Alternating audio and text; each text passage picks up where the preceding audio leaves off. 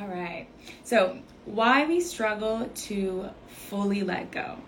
So, I want to talk about the process of letting go and why oftentimes it's like halfway done, and we can actually end up staying in like a repeated pattern, playing super small and just kind of keeping ourselves in this very limited reality because we haven't fully let something go. And so when it comes to letting go, we oftentimes think that like just because I no longer want something, I've released it. Like it is out of my field. Like I don't want it anymore. Like I'm ready for something new. I deserve better. And that is the first part to it. So in order for us to fully move forward from a relationship, a job, a lifestyle, a version of ourselves, the first step is realizing like, this isn't for me. Like I don't feel fully alive being here. I don't yearn for this. This doesn't serve me entirely. So that awakening comes first. But we often think that it stops there. That once we realize that this is not for me, I've released it. And it's no longer something that I am still attracting in my life. And that can partly be true.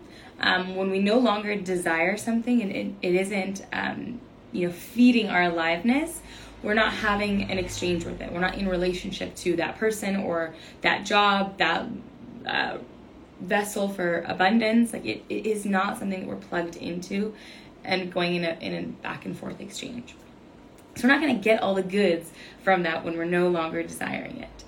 However, when we're like in a transition period of releasing something, not only must we stop desiring it, and that'll come naturally for you. You don't need to tell yourself to stop wanting something.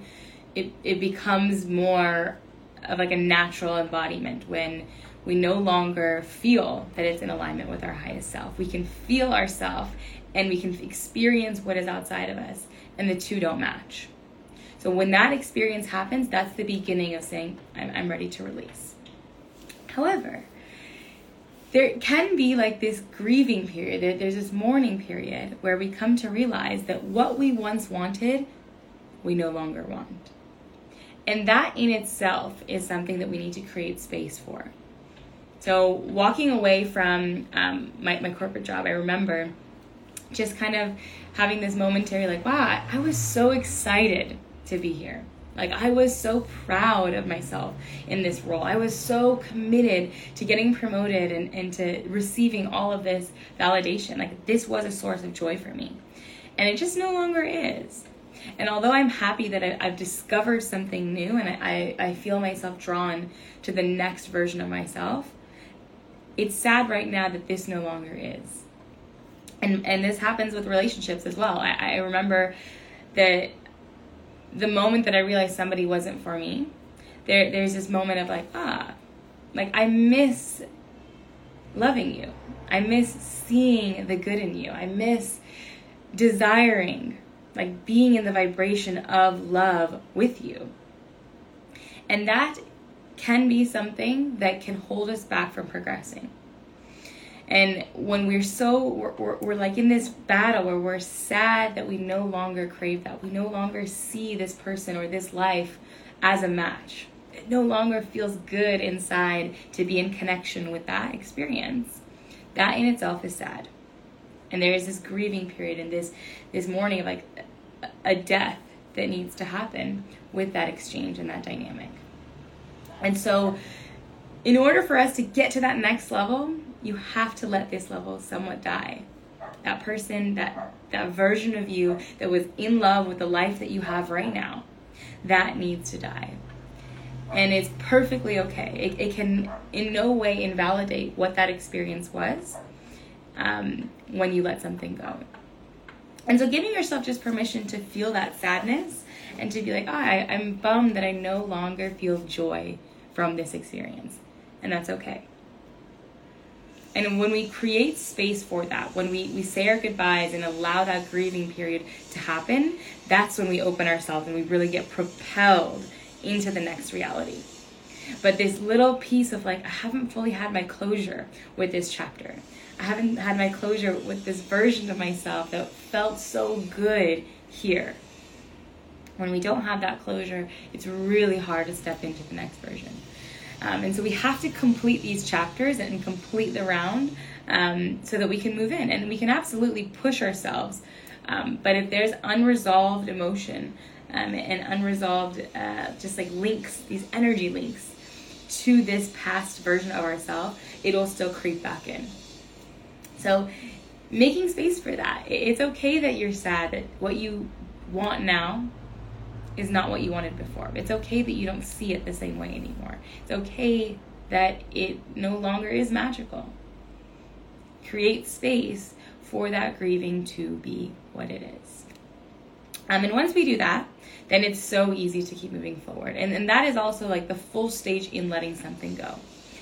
And allowing yourself the time and space for each of these levels to arise on their own. So let yourself get to the point of actually feeling the lack of desire. That would be first. Feeling like, I don't want this.